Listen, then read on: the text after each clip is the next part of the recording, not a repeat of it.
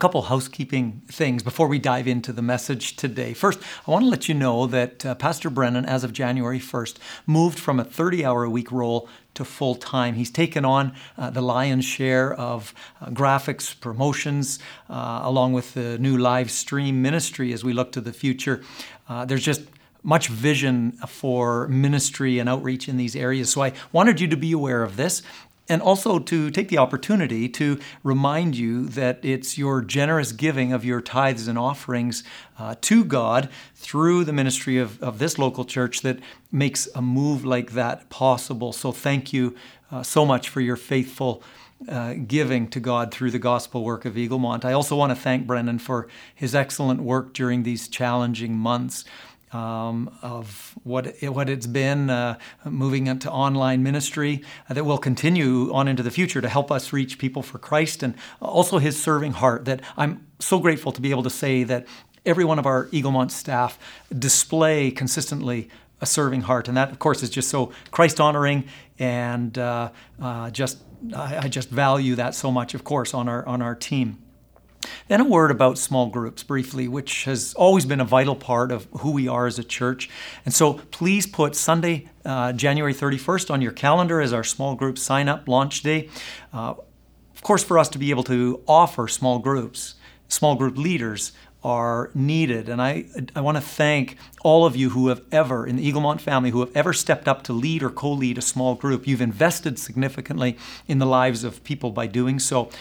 Today I'm asking everyone in our Eaglemont family who's ever led a small group to prayerfully consider doing so for this next term. You can email Pastor Joel if you have questions.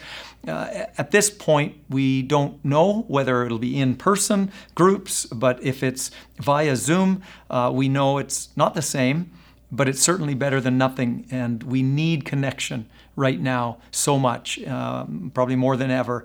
And so maybe you want to ask you to consider that.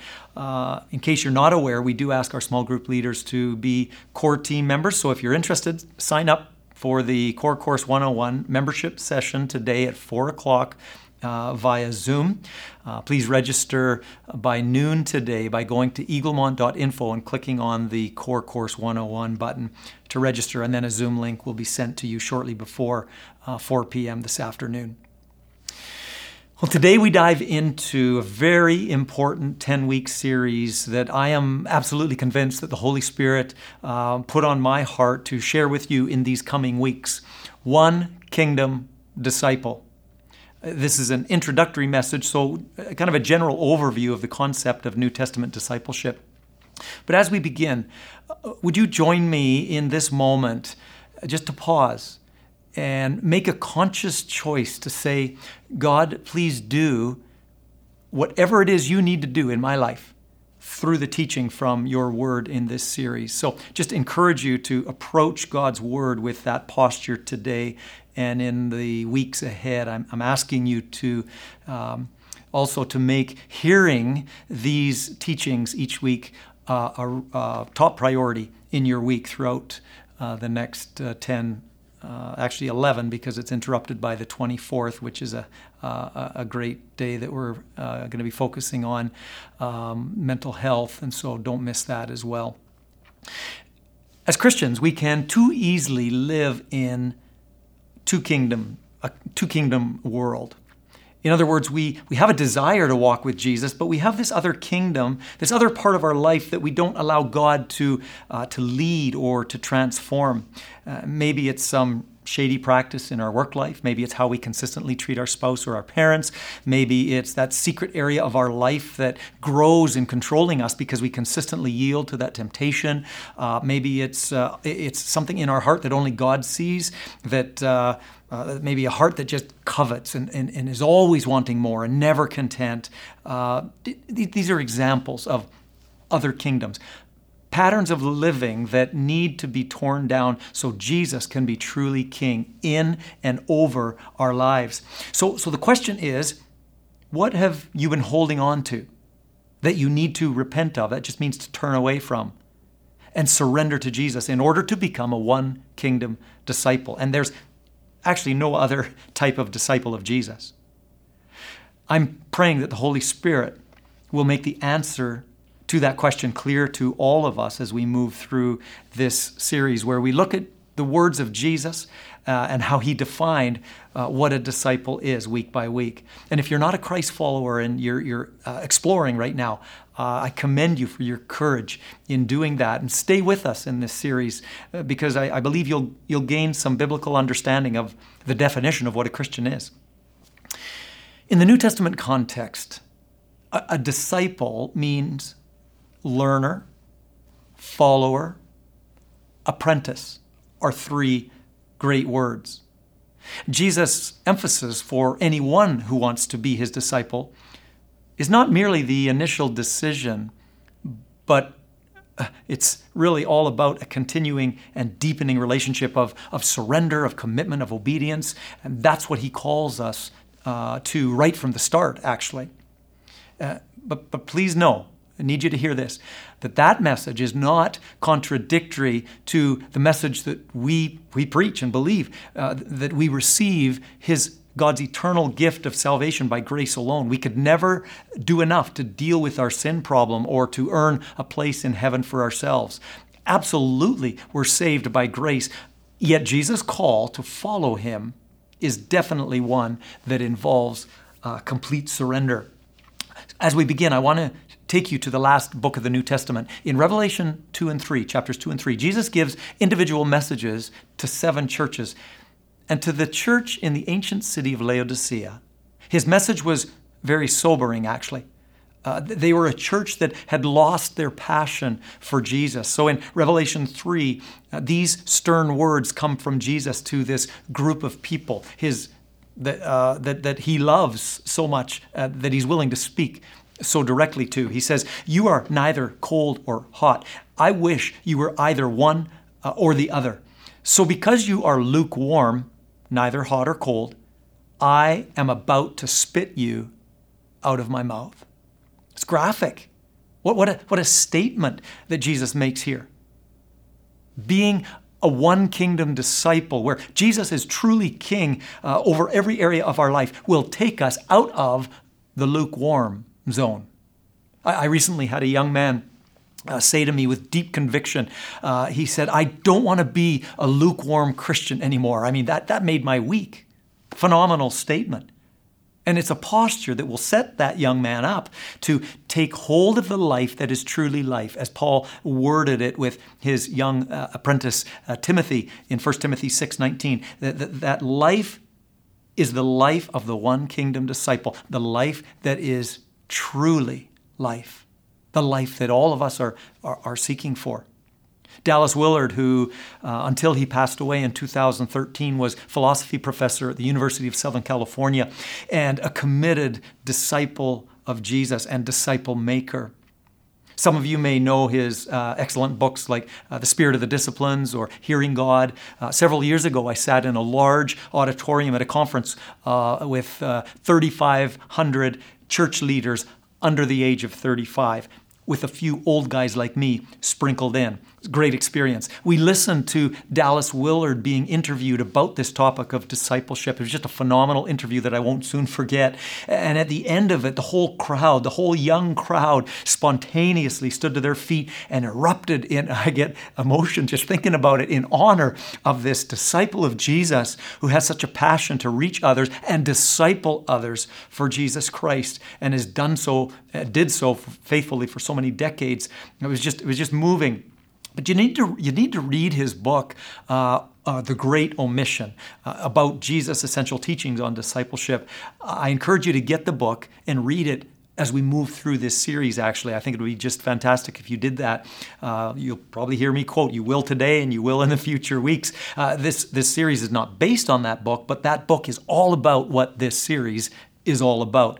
And the words from Jesus that are the underlying foundation of this whole series, we see in Matthew 16, 24 to 26. Jesus said to his disciples, "Whoever wants to be my disciple must deny themselves and take up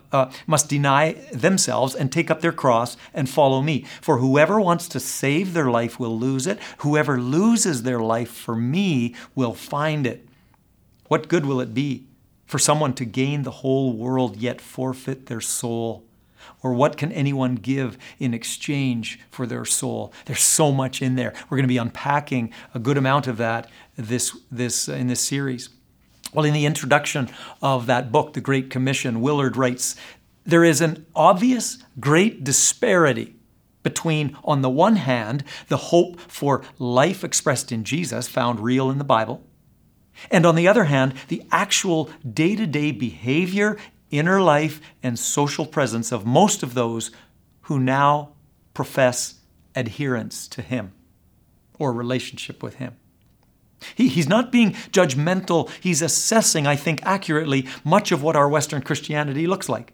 There is an obvious disparity between, on the one hand, the hope for life expressed in Jesus, found real in the Bible, and on the other hand, the actual day-to-day behavior, inner life, and social presence of most of those who now profess adherence to Him. He's expressing concern about our Western and modern day definition of what it means to be a Christian. He writes, the assumption today among professing Christians is that we can be Christians and never become disciples. He points out well that this is the great omission in the Great Commission. And if you're unfamiliar with the Great Commission, it's simply a reference to how we title the paragraph of Jesus, the brief paragraph, some of his last directives to his disciples before he ascended back to heaven after his mission on earth was complete. His Great Commission is found in Matthew 28, 19 and 20, where he said, go and make disciples of all nations, all people, here and overseas, baptizing them in the name of the Father, the Son, and the Holy Spirit, and teaching them to obey everything I have commanded you. That's a key part of this whole deal. The disciple-making commission of Jesus obviously involves sharing the good news about Christ clearly so people can understand that He is the only way to know the Father eternally, and that is through trusting in Christ and what He did on the cross. But it's not merely to convince or to convert people's thinking. Rather, it's a call to life commitment, full life commitment, to full surrender of heart, mind, body, relationships, finances, future, everything. The Great Commission of Jesus to all of us who are His followers is then to make disciples, not merely intellectual converts. Because it's possible to believe all the right truths, to have an intellectual understanding of who Jesus is, and even be able to explain the way of eternal salvation, and yet still not live in the way of Jesus as an apprentice of His. This one kingdom disciple life is letting Jesus sit on the throne and call the shots in my life, allowing Him to truly be king over every aspect of my life. It's about me being a learner at His feet. It's me wanting more than anything to become increasingly like Jesus in my character, in my thoughts, in my words, in my actions, my reactions, and living that way out of a fully surrendered heart. His deep love for me and my love for Him being the motivation, and God's Word and the Holy Spirit providing the power to do so. Because I don't know about you. I think you're the same as me. I sure can't live that way in my own wisdom or my own strength. And so as an example then, I become completely convinced that growing in generosity is the best way to live. Because as I sit at Jesus' feet and learn from Him and watch His life, I see that He's the most incredibly generous person ever. He gave His life. Living as an apprentice of Jesus takes me to the place of being committed to being a forgiving person always, because that's who Jesus is. Not to mention the only other option is to carry around the shackles and the weight of bitterness and resentment all my life, and that obviously is no good. So to name a couple examples there. Again, I reference Willard. He points out that the word disciple occurs 269 times in the New Testament. Christian, the word Christian, is found 3 times and was first introduced in Acts 11:26 when they referred to these disciples of Jesus that way, because they realized they could not any longer be considered a mere sect of Judaism. There was something distinct and different. And of course, that was Jesus the Messiah. Willard makes the clear statement. He says the New Testament is a book about disciples, by disciples, and for disciples of Jesus Christ. He also rightly reminds us that the disciple of Jesus is not some, deluxe or supercharged Christian. There are not two categories, Christian and disciples. No, Jesus didn't call some to be Christians by name or association and others to be hardcore disciples. No, his call is one to discipleship for all of us. It's not optional. But Willard says that somehow our Western church has made it seem like there are two levels in Christianity, he puts it. And I think there's truth to that. As those who claim to be Christ followers, we need to see ourselves in this same category of allegiance to Jesus that the original disciples displayed, 11 of them at least. In other words, following him fully in attitude, in surrender, in learning, in commitment, in obedience, and in full dependence upon the Holy Spirit's power to become like Jesus in every aspect of my character. And just so you know, I'm still a work in progress in that, as all of us are. Christian friend, does this describe your heart and your life patterns? Increasingly so? Yeah, we've always got room to grow, of course. But does this express your desire and the commitment you have made or want to make? No guilt with that question. It's just that this is actually where full surrender to Christ is actually where the joy and the contentment and the fulfillment that we're looking for in life is actually found. In his book, Not a Fan, Pastor Kyle Idleman asks 3 good questions, and I'm asking you to honestly, along with myself, to honestly contemplate these questions relative to your life. And these are questions we can come back to periodically. I think it's a good pattern. You might want to write them down. First question is, are you merely a fan or are you a follower? Do you simply admire Jesus? Or are you completely sold out to being like him in every aspect of your life? Question number 2. Have you made a decision or a commitment?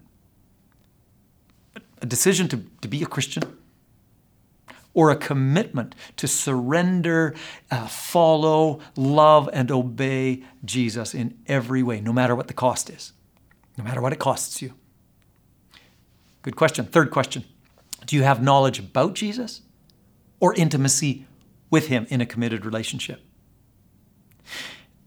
Please know that I'm not being judgmental by asking these questions. They're important questions that really just jump out off the page throughout the New Testament. Jesus asks us these because of how he defines a one kingdom disciple. They're questions we need to ask ourselves today.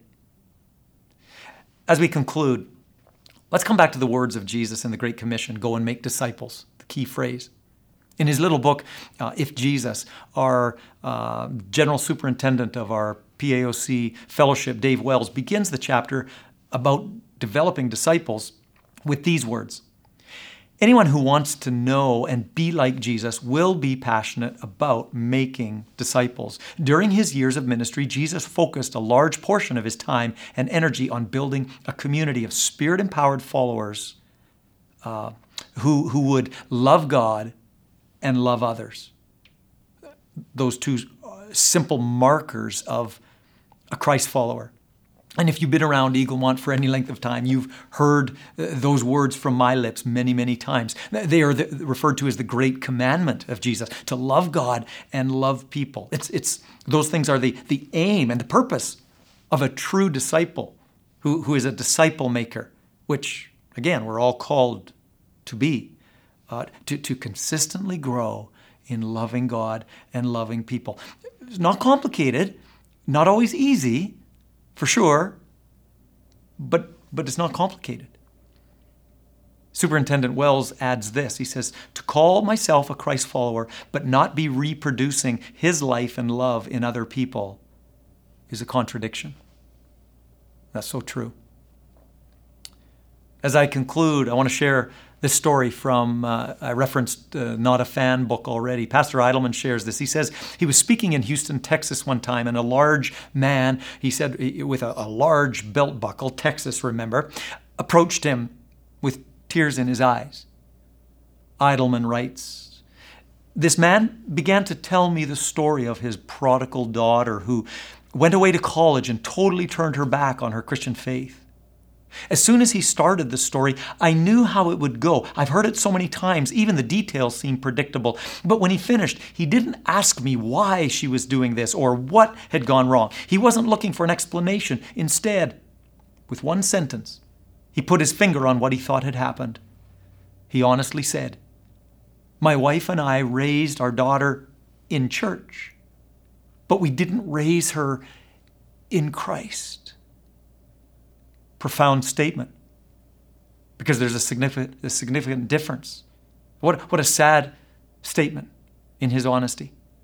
He was saying that they raised her to look right on the outside, but didn't teach her about the inward issues, the heart issues of life surrender and trust in a daily walk and relationship with Jesus Christ. He was saying we taught her to keep all the rules, but she never really had her own relationship with Jesus.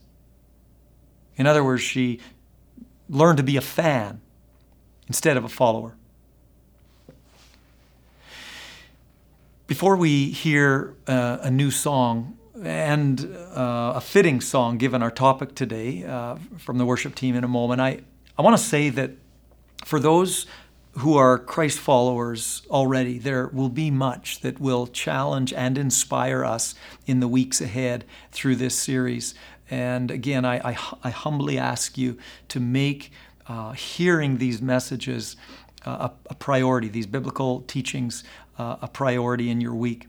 But there may be some listening to this message today and you've not surrendered your life to Jesus Christ, but you want to. You maybe don't even totally understand what that means. Let me just say to you that Jesus made the way for you to know God, your Creator, eternally and in a personal relationship by His death and resurrection from the dead, proving His power over sin and death and everything that would keep you from God. He died on the cross, and in doing so, He took God the Father's righteous judgment for sin upon Himself so you and I would not have to bear that penalty. He died so that we could go free and so that you and I could live eternally with Him. And this begins with our repentance, turning away from our old life, turning away from sin, making the commitment of our life and our heart and our mind and our future to Jesus Christ. And that doesn't have to be a scary thing, because He created you. He knows you best and He loves you most, as I often say. It's so true. Commitment to Jesus Christ doesn't mean life will get easier. There's no promise of that at all. As a matter of fact, Jesus said, "In this world you will have trouble, but I have overcome the world." In other words, as we trust in Him, He will carry us through safely into His eternity, into His eternal family. If you want to surrender to Jesus today, you can express something like this in your own words to God, and He will hear your prayer. Father, I thank You for loving me so much that You sent Your Son Jesus to take upon Himself the penalty for sin that belonged to me. Thank You, Jesus, for voluntarily coming and taking on that terrible, terrible experience and the pain of suffering, the penalty for sin. But thank You that You rose from the dead, victorious, and proving Your power over sin's eternal effect to keep me away from God. Thank You that You address that issue. And I receive Your gift of eternal salvation now because of what You did on the cross.